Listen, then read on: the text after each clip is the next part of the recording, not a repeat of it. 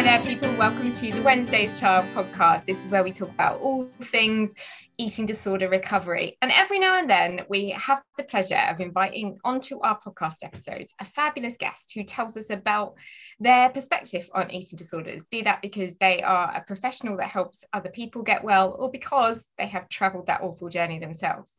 So today, you have three of us on this episode. You have my co-host, my partner in crime, Sarah. Hi, Sarah. Hi, how are you? I'm good, thank you. Managing to miss the storm so far here in Middlesbrough. So the rest of you, be safe, keep well. Absolutely. Good time to just kind of hunker down, be in your dressing gown, not doing any more exercise than you need to do, just treating yourself really kindly. Yeah. There's a mug of hot chocolate downstairs with my name on when I'm done with this. That's the beauty, can I just tell you all, of temporarily living with your parents. They can't wait to make you another hot drink, another piece of toast, and just you can't move for the kind of, can I just do this for you? But it's kind of, I'm drawing a line at my mum saying, can I do your smalls for you? No. I'm over 40, mother. I can do those myself, thank you very much. That's right. But truly, I think she enjoys it. Anyway, okay, moving on. And after talking about my smalls, joining our podcast today is Pippa, who is going to tell us all about her recovery. It's Pippa Matthews. And Sarah and I have met Pippa some time ago, and we just couldn't wait to bring her on this podcast and have her as a guest to tell her story, because I don't know about you, Sarah, but I think you'll agree, we were in awe, weren't we, of her recovery journey and how she articulated it to us. Oh, without doubt. You seem to bring such spirit and kind of joy to such an unjoyful subject, Pippa. It's just so lovely to listen to. So thank you for joining us today. It's just fantastic. Thanks so much for having me. Oh, you're welcome. So tell us a little bit about yourself, Pippa. You are in consulting and you live in London. And you've got a wonderful sister. I remember that much. Tell us a little bit about your eating disorder journey and your background. And Sarah and I will interject as we go along and try and express some of those questions and queries that we know that our listeners will be desperate to hear from you as we go through. Yeah, thanks Zoe and Sarah, and thanks again for having me. I have two sisters, so I grew up in a wonderful family, and actually before we start, I just have to say my family have been amazing throughout my whole journey, and I genuinely wouldn't be where I am without them. So I do feel very privileged and very grateful to have had the support of them behind me throughout the whole journey, which is something I know not everyone has. So in terms of my journey, I guess my eating disorder started just as I moved to secondary school. I feel like I have quite one of those stereotypical journeys, which sometimes annoys me, but also I know it does speak to kind of a number of different people in a number of different ways. I actually had quite bad anxiety when I was a child, and although at the time it wasn't diagnosed, I went to a paediatrician who actually prescribed me sleeping tablets, which my mum resolutely refused to let me take. I was quite an anxious child and developed quite a fear of actually being sick, which interplayed a little bit with my eating, and I was quite nervous to eat, worrying that I was going to be sick. At the same time, I was also a competitive swimmer. So I spent most of my evenings and weekends swimming, training, competing. And there was a little bit of focus there on nutrition and what we should be eating. And I just think that all coincided at the same time as me being quite anxious, and also conversations around what we should and shouldn't eat and all those kind of things with school friends. And I do think there was probably some biological component as well. I probably did go into that kind of state of energy debt where I wasn't eating enough, and something clicked in my brain. And at some point, I just suddenly decided that restricting what I was eating and restricting my calories was the right thing to do. And it very much felt like the right thing to do. So that interests me, kind of that point of energy deficit. And I think a lot of people don't necessarily correlate that part of a journey of where the eating disorder manifests. Actually, it is the point of energy deficit wherein the eating disorder starts to come about. I mean, nothing proves that more than the Minnesota starvation experiment, does it? And, that was the point at which the men's the kind of neural rewiring and all that unpicking of their brains started to happen in the men who had been so nutritionally starved. Do you look back and you can identify that point, can you? So I can't pinpoint it down to a day, but I definitely, now knowing what I know now about how kind of all of that energy deficit stuff kind of works, I can look back and be like, oh yes, there was definitely some energy deficit component going on. And I do remember I had a period where I was conscious of what I was eating, but I wasn't restricting. And then there was a point where that suddenly became very restrictive. And I mean, it wouldn't be a day, but I do remember that happening. And I also vividly remember my mum took me to the doctor, somehow convinced me that I should go to the doctor because, well, we all knew what was going on, but she had to come up with some convoluted reason why I needed to go. And anyway, the doctor said to me, why aren't you eating? Like, why aren't you eating enough? And I remember saying to the doctor, I don't know. I just don't feel like eating. I just don't want to eat. And I remember that quite vividly. So I think that there must have been that. But at the time, and for several years beyond that, I had no concept of this more biological component of eating disorders. I didn't know it. It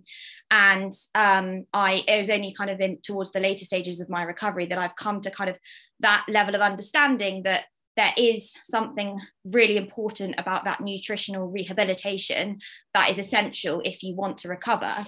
But I do think alongside that, there's all the neural rewiring, and there's a lot of stuff to unpick as well beyond it. And I don't believe that my eating disorder was merely me being in energy deficit. I think there was a lot of other things going on as well too. Do you believe you can do that at the same time, Pippa? Debbie and I did a podcast just recently where we actually spoke about that, and I'm starting to think about my own journey, and if I'd have known to do the nutritional bit first and then do the behaviors rather than trying to do them both together, for me, I think it would have been a quicker process. But you have to do the behaviors without a shadow of a doubt. I just wondered your opinion about whether the two can be done together. So I think they definitely can, but maybe not I don't think it's as simple as maybe we'd like it to be, in that you can do both at the same time. Because I know that, I know that not everyone has this experience, but for me, even the point at which I was taken to the doctor and I received my diagnosis of anorexia, from that point in 2010 to this present day, I would have told you, or maybe not to this present day, I'm not quite sure, we just had a conversation about, am I recovered? Am I recovering? Anyway, but beyond that, I would have said to you, I have anorexia and I want to recover. And I would always have said that. However, there would definitely be stages where if you looked at what I was doing, my actions just would not have correlated with that. And I did go through quite a severe period in my eating disorder when I was at university, where I was hospitalised in a general hospital for a period of time, and then transferred over to the Priory for over a year. And during that time, I was obviously nutritionally rehabilitating. And before that, I'd been really, really wanting to get well, but I just couldn't do it. And there was something quite paralyzing around, I was clearly just so unwell and so physically unwell that, and when I say physically, I mean, I was, it was quite severe, the level of kind of how underweight I was, but it wasn't just that. I think that impacted my brain as well. And I just couldn't do it. And I therefore needed that intervention. And then it was only once I got to a point actually much further down the line than you might expect, that actually I was able to start taking that ownership for myself and actually start with the kind of the more neural rewiring part of stuff. So I think towards the end of the journey, 100% it is possible. But I do think there are times where you really do need that kind of intervention to just get that person out of that really severe acute stage in order that they can really, I think that's a really powerful admission. And I could really feel it when you said, I couldn't do it.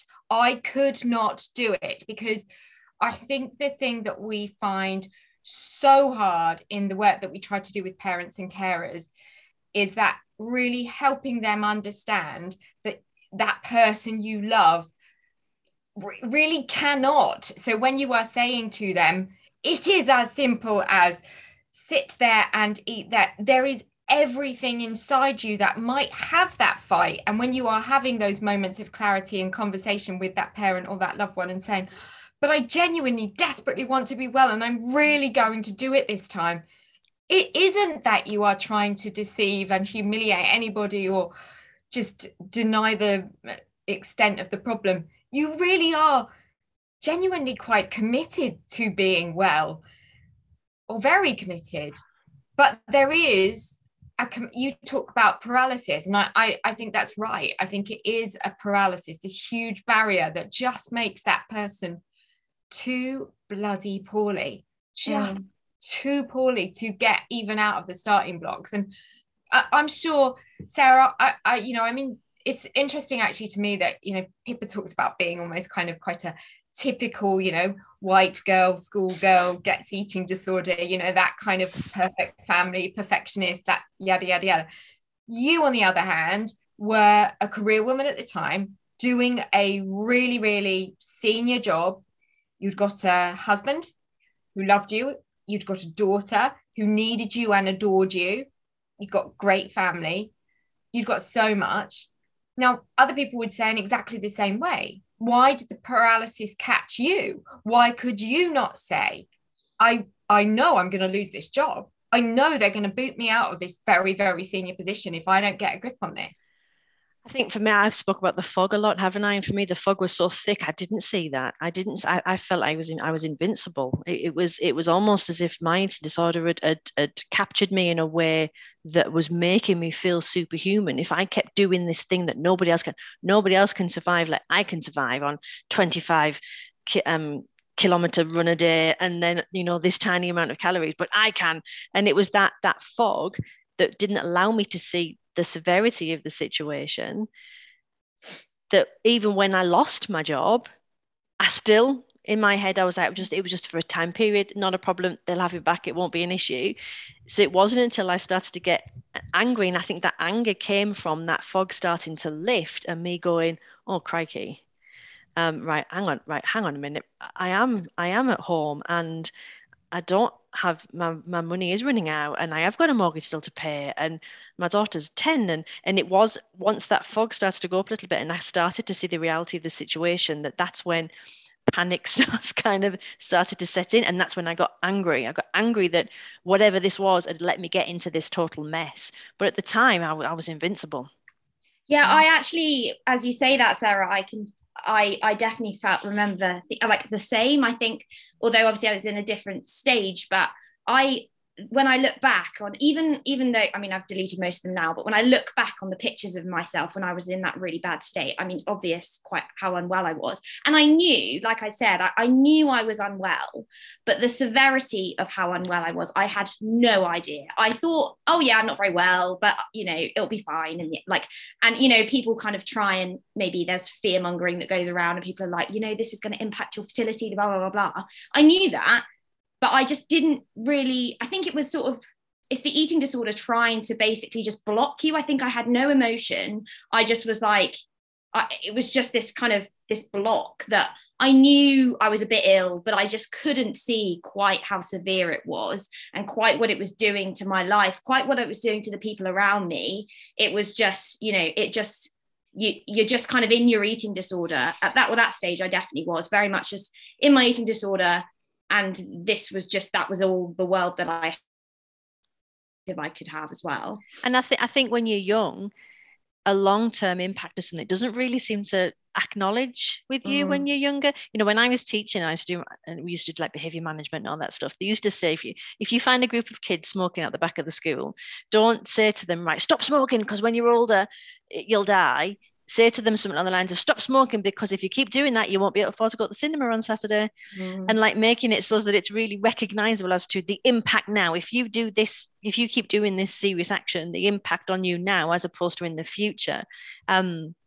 Because when you're 13, if someone's saying to you, well, you won't be fertile, what does it actually mean to a 13-year-old? Vice versa, for me, I had my child. So when people started saying to me, well, your menopause will start soon, I was like, oh, well, I've got kids. And it's not until that fog clears that you go, hang on a minute, this is really serious. Being a woman and not being fertile. This is seriously serious. But But yeah, it's really interesting how actually it's often very, very similar, regardless whether you're young or older. It's the same battle and that same fog. And you talked briefly there about ending up being inpatient, and actually, I'd forgotten that part of your story was quite the extent of, you know, the duration that you ended up being in hospital. Was that for one uninterrupted period, or did you have periods where you got very close to being discharged and then found it more difficult? No, so I did have a briefer period of inpatient when I was a teenager. So I was taken out of school, and then I was doing my GCSEs, did my GCSEs at home, went back to school, did a little bit of A levels, and then got unwell again and ended up in hospital for my A levels. But then I had a year where I did a bit of day patient and then went to university. But it was that whole thing. I thought I was better, or I thought I was in a better enough place. I was pulling the wool over everyone's eyes around me, other than my parents, who knew what was going on, but didn't really have the power to do anything. And anyway, the second year of university was when I got the most unwell that I'd been. So I can't, to be honest with you, it's quite difficult for me to remember, because I was so unwell that I can't quite chronologically make sense in my head. But I was admitted to the Priory, and they took me for one night, and they did all the kind of the things they do when they admit you to hospital. And then they said, "You're too unwell, we can't have you here, you need to go to a general hospital." And from that moment on, I can't remember anything for about a couple of weeks. And then I was then nutritionally rehabilitated there for a little while until I was medically stable, and then I was taken back to the Priory, and that was when it was over a year that I was in the Priory for, and actually, I mean, at the very beginning of that, it kind of comes back to what we were just talking about, in that I said to people when I kind of was in the general hospital, and I was like, how did this happen? How on earth did I get this unwell? I'll never, ever let this happen again. I just have to get better. But then if you then said that to me when I was back in the Priory, I was very resistant at first. And I just couldn't, it was, again, I couldn't do it. I just wanted to, but there was something in me, whenever the food came at me, I would be like, no. And so it took a while, I think. You know, there was quite a long time where I was just basically stuck in my room, wasn't allowed to do anything, until it was quite probably 3 months of that time I was really still quite medically unwell, but also just like not able to engage very well. And so once I'd got over that, there was it just took a long time. And obviously there were ups and downs in that time. But I would say, like, the whole time, it wasn't that I kind of got a bit better and then I went back downhill again. It just took time, because of how unwell I had got. And also because of how unwell I'd got, they were actually brilliant there. And like, I genuinely owe my life to the Priory. But they also were like, we're not going to discharge you at, you know, at a point at which you could, within a couple of months, end up back here again. We want to get you as close to that healthy zone as we can, because that's going to be much more sustainable. And they did have that knowledge, which I know I'm very privileged that was something that they were able to do for me, because I know a lot of people come into treatment and then as soon as they're like, okay, you're at X BMI now, you can go. That actually, Pippa, you hit onto something which I fear being a situation that we're going to see increasingly at the moment, because we know that referral rates are up so much, given what's happened during the pandemic. The number of beds that we have across the country for people in need of eating disorder inpatient stays is limited. You know, that hasn't massively got better alongside the rates going up over the last 2 years. So to some extent, there will be this issue around the unit saying, okay, you're kind of where we need you to be, you know, off you go and try and manage this at home. And we all know that unless you go some way beyond that kind of nutrition point and restoration, then relapse and the revolving door is all too likely to happen again. And I think, you know, it's where people are really, really fortunate if they're in a region where things like you had the day patient option, didn't you, Sarah? And you carried on with that for a while. Day services was my absolute lifeline. So I did six months inpatient, you know, it was what it was, but it was the 18 months after that. That's when I did my real recovery and the occupational therapeutic support. It was having to go, getting picked up by the taxi, taken, and then having to work at recovery every single day at day service taught me how to work on recovery. And if I'd have been a community patient where they just came to you once a week, I wouldn't have had, and I hate to say, but the excuse to work on recovery, because at that point, the eating disorder didn't want me to do it. But because I was literally picked up and taken to a place, I had to focus on recovery, and I was there because there was no other choice. There was literally no other choice. And I just think that's got to be, that for me was better than being in inpatients. That's got to be something that we must be able to find resources to be able to support more day service care, because it must be cheaper. Because it is, you're not there 24 hours a day. And I appreciate it's still going to be costly, but day services all the way for me. And it's so based in that kind of, what you traditionally call occupational therapy type model, isn't it? Let's teach that person how to, make a meal for themselves, everything, and serve it with 5 people around the table, and to sit comfortably in a living room watching some television for 2 hours and not feeling the need to go and do some exercise. It is then going with that person to a cafe and spontaneously ordering something without needing to scrutinize the menu, or it's all of those things. And I think that's where good daycare provision should just be, it should be kind of mirrored around the UK, and that absolutely, as you say, is where the money should be going, not just in beds and beds alone. So. Yeah, I agree. I think I did have a stint in day patient as well, but it was after my first hospital admission, and I think that was partly I was still quite young at the time. I don't think I'd really still don't think I was taking my recovery as seriously as I should have done, and I basically was there for, I can't even remember how long, it was maybe a month, but I think that it's brilliant and I think it's great. But with day patient, you have to be quite committed, I think, in that I would do what I had to do during the day, but then, there's more scope for things to happen, not happen or happen that shouldn't be happening at home. And I think it didn't work for me because I wasn't in the right mindset. But I can remember somebody I know really well, that she's doing really well now, but I can remember her telling me that actually her day service option was her opportunity to go along and show up and make it look like she was really committed to recovery. But every day she left the house with a rucksack, because what she was really going to do was, as soon as she was away from day service, when they finished at the end of the day, was change discreetly somewhere and run, taking an extra 10 miles on her route home to expend everything that she'd just worked on during the day, because she could get away with it, because other people assumed she'd been committed to her recovery all that day. So there are, as you say, there's a balance, isn't there? But I think in the right mindset and with the right additional support around you, that's where it's kind of really important about the crew, isn't it, that you have around you. If that bit's in place, then day service is your perfect answer, and being able to kind of be in the bosom of a family or a partnership is where that's really helpful. And I think that's probably a really good time to bring in, because I know it's so important to you and it really does feature in your story, is the relationship with your family, and in particular your sister and sisters. Yeah, definitely. So, I mean, my family, as I said at the beginning, have been amazing throughout the journey. And I look back and I could get quite emotional about what I put them through, and how good they have been to me throughout the journey. And I think when I was first diagnosed and I was a teenager and kind of we were beginning to understand what my eating disorder was. And I was, as I said, I was taken out of school and I was really awful. I was horrendous to my family. I was like quite abusive, really, physically and verbally, to my sisters, my parents. I was just awful. I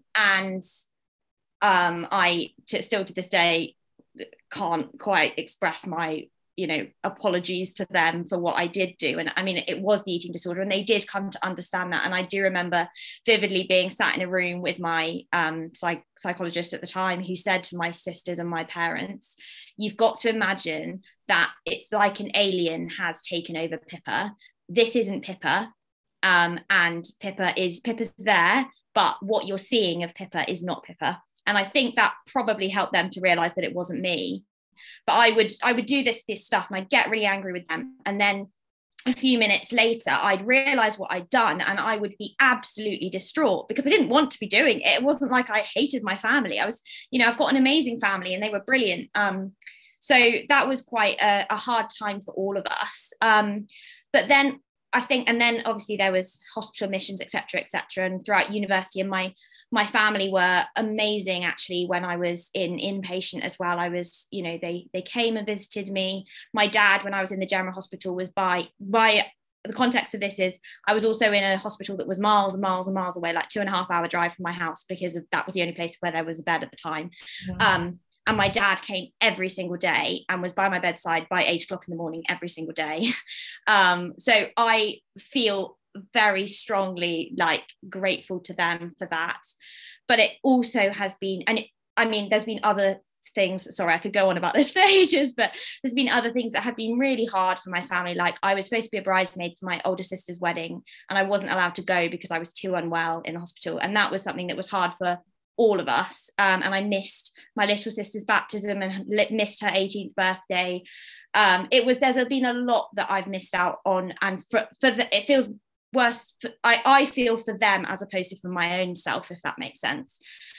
But I think just on that, sorry, just kind of interjecting, it just made me think you must have experienced COVID through a very different prism in some ways, almost reflecting at different points during the lockdown when you were hearing those stories of people that couldn't go to those special occasions or couldn't do certain things that were happening in other parts of the country because people couldn't access loved ones. You must have reflected at those times on what you had, I don't want to say caused, but your poorliness had created that scenario for your family. Oh yeah, definitely. COVID, we'll come on to it in a minute. COVID was a really good time for me actually in terms of my recovery, but it did, I think one of the things so there was a period of time when I was in hospital and all of those things, I was not allowed to go out. I wasn't allowed to see anyone because they were worried about my immune system and things. I literally was confined to a room and wasn't allowed to, I couldn't get off my bed. I wasn't allowed, apart from to go to the loo. There was a period of time where I couldn't move anyway. But also I was genuinely in my own room, locked down, and it was, I would say, much, much worse than real lockdown. I wasn't allowed outside. It was a really stupidly designed hospital actually, because the eating disorder unit there was several other units, but the eating disorder unit was up some stairs, but it was in a period building, so there was no lift, which meant if you were if they were worried about me climbing stairs and things, so I wasn't allowed, and there was no lift, so I couldn't go down the stairs, so I couldn't go outside. I just physically was not able to go outside for a period of about 3 months, which I don't think is good for anyone's mental health. But anyway, that was the situation that I was in. So I think then when lockdown came and everyone was like, oh my word, all of our freedoms are taken away and we can't go for a walk when we want to, and I can't see my friends and things. And I was like, I wasn't like, oh, this is a breeze, because obviously it was still not nice for me, and it's not nice for anyone. But I just think it did give me a very different perspective on what kind of, that restriction was. And it was like, I don't know, it was quite an interesting experience, but it did, as you say, I think it was a very reflective time for me, because I was like, I kind of realized basically how my eating disorder had, what it had done, and all of those things that I had missed out on. But although I know and I accept it was not my fault, it's the eating disorder, and I can't put any blame on a disease in the same way that you wouldn't put blame on someone having cancer. But the things that if anyone would have given anything during COVID to have been able to go to someone's wedding or see their friends, and I just think, how could I have almost imposed that on myself and on my family in a way that was feels now reversible, and I could have not done that, if that makes sense. Yeah. Tell me about the relationship with your family today. Yeah, so oh gosh, it's got so much better. So during COVID, I sort of alluded to earlier, I went home for the first lockdown, and actually that was a time where it was post-hospital, I was much, much better, but I was in what, you know, a lot of people would refer to would be quasi recovery. I think I've been in quasi recovery at multiple stages, and I wouldn't say, you know, I think, you know, an eating disorder is an eating disorder, but I wasn't in a critical place. But I did go home and very intentionally said to my family, I have been struggling since moving. It was just after I'd moved to London and had started work. And, you know, I want to make sure I'm focusing on my recovery, because I think there's a danger that if I don't, I will go backwards.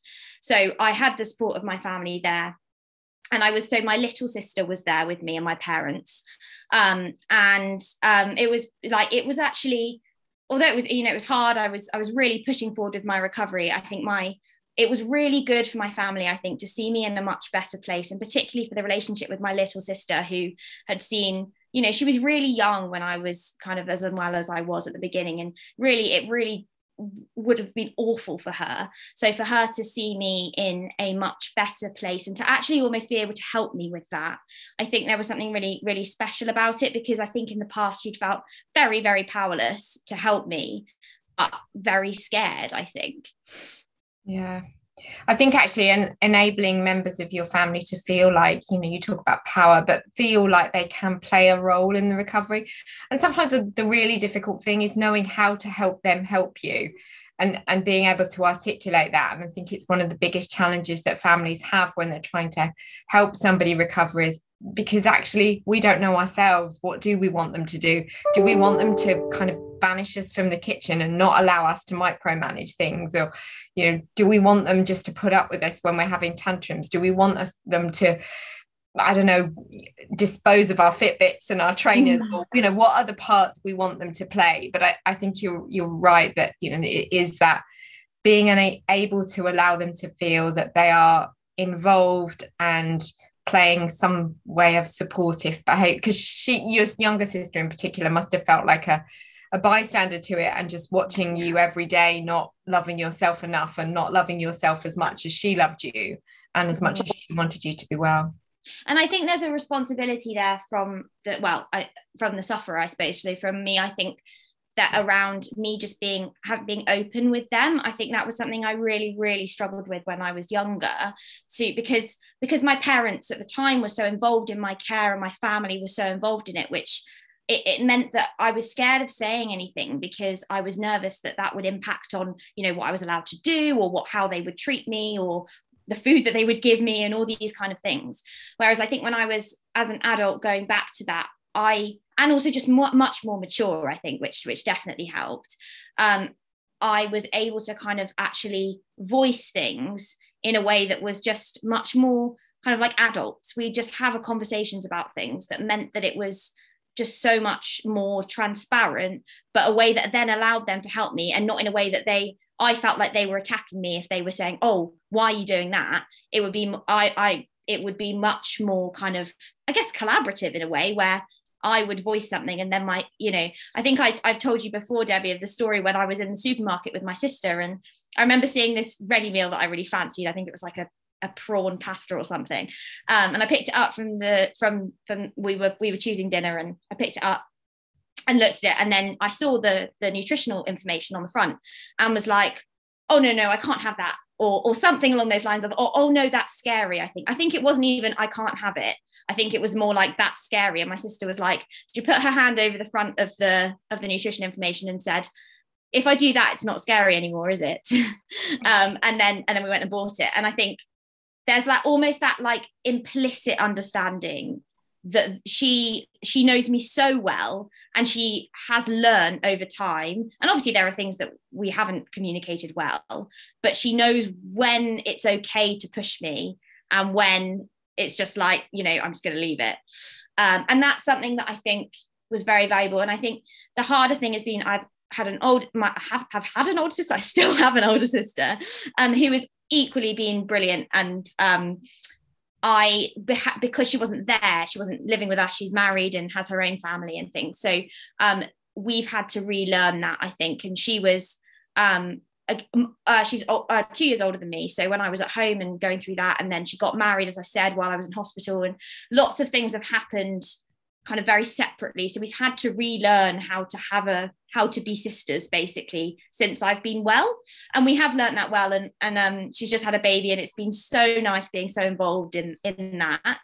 But it's definitely taken, it has been like a relearning thing, because in the past she took such a caring role, or actually had to care for my little sister while my mum was looking after me. So it's been quite an interesting journey for my whole family. And I'm also must say this is only my perspective on it, and my sisters might think something completely different to me. So this is just kind of from my view anyway.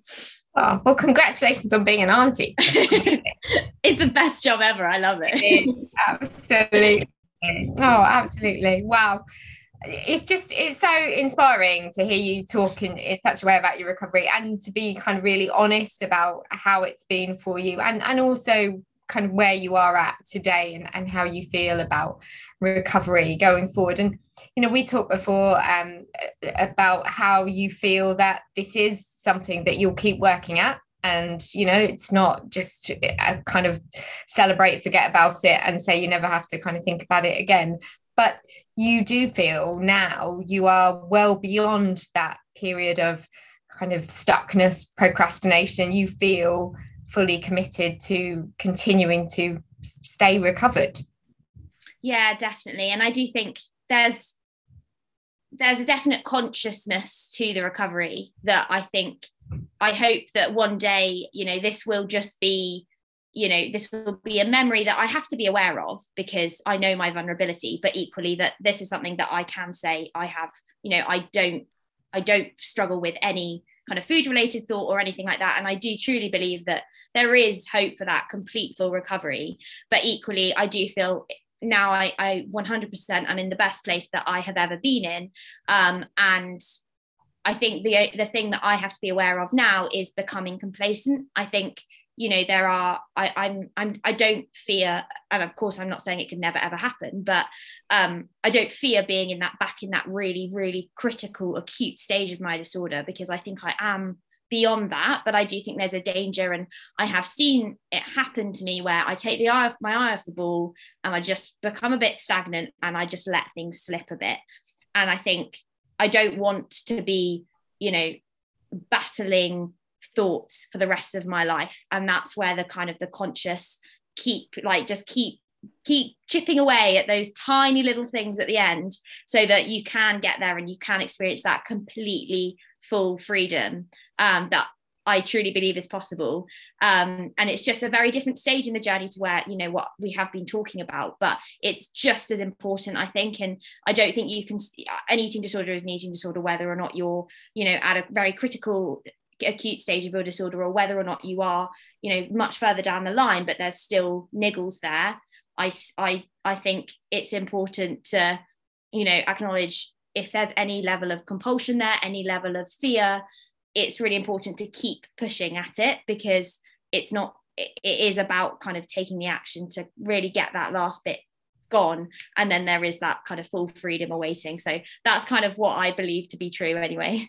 And I think it's a bit like a muscle that needs to continuous training, doesn't it? It needs you to keep working on that muscle of recovery, to just ensure that it becomes habitual, rather than the bit that you always have to kind of make some effort over.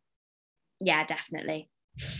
Well, you should be so proud about how far you've come and how you're doing. And I think, the fact that you're in the place that you are, and that you can really acknowledge, and you can look back over your past without, I know you say you are sad and disappointed, and you feel incredibly grateful to your family and sorry for what happened during that period, but equally I don't see a woman who's so wrapped in remorse and regret that actually she's going to let it blindside her forevermore.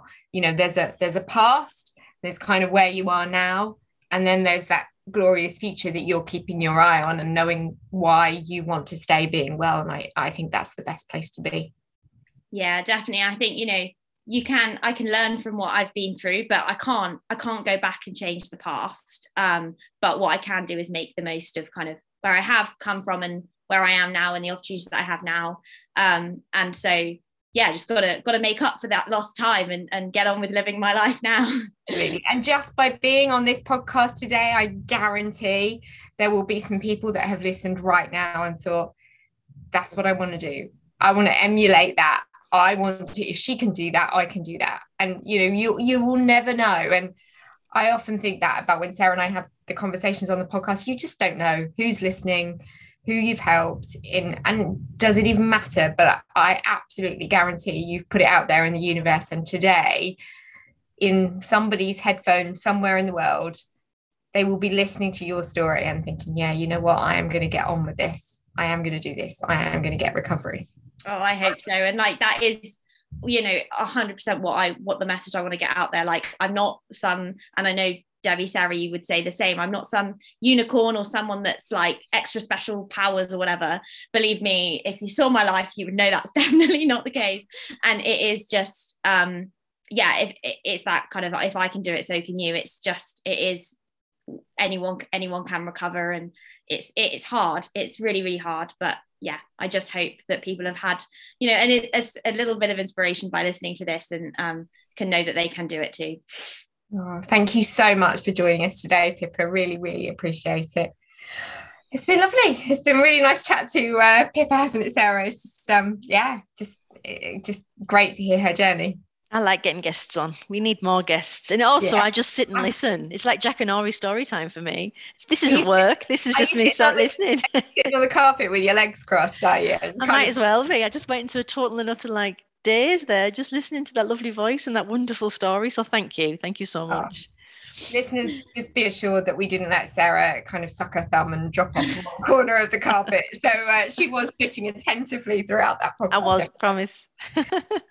if similarly, if you feel you've been on a recovery journey and you want to do as Pippa has done and share that story with us, or you've got another reason that you feel you'd really like to talk on an episode of the Wednesday's Child podcast, then please get in touch. And I am sure in the not too distant future, we will be welcoming Pippa back again to ask her just to spend a little bit more time with us so we can sit listening like Jack and Ori all over again. Thank you so much, Pippa. Thank you everyone for listening. We will be back with another Wednesday's Child episode really soon. Take care, keep well, and we will see you soon.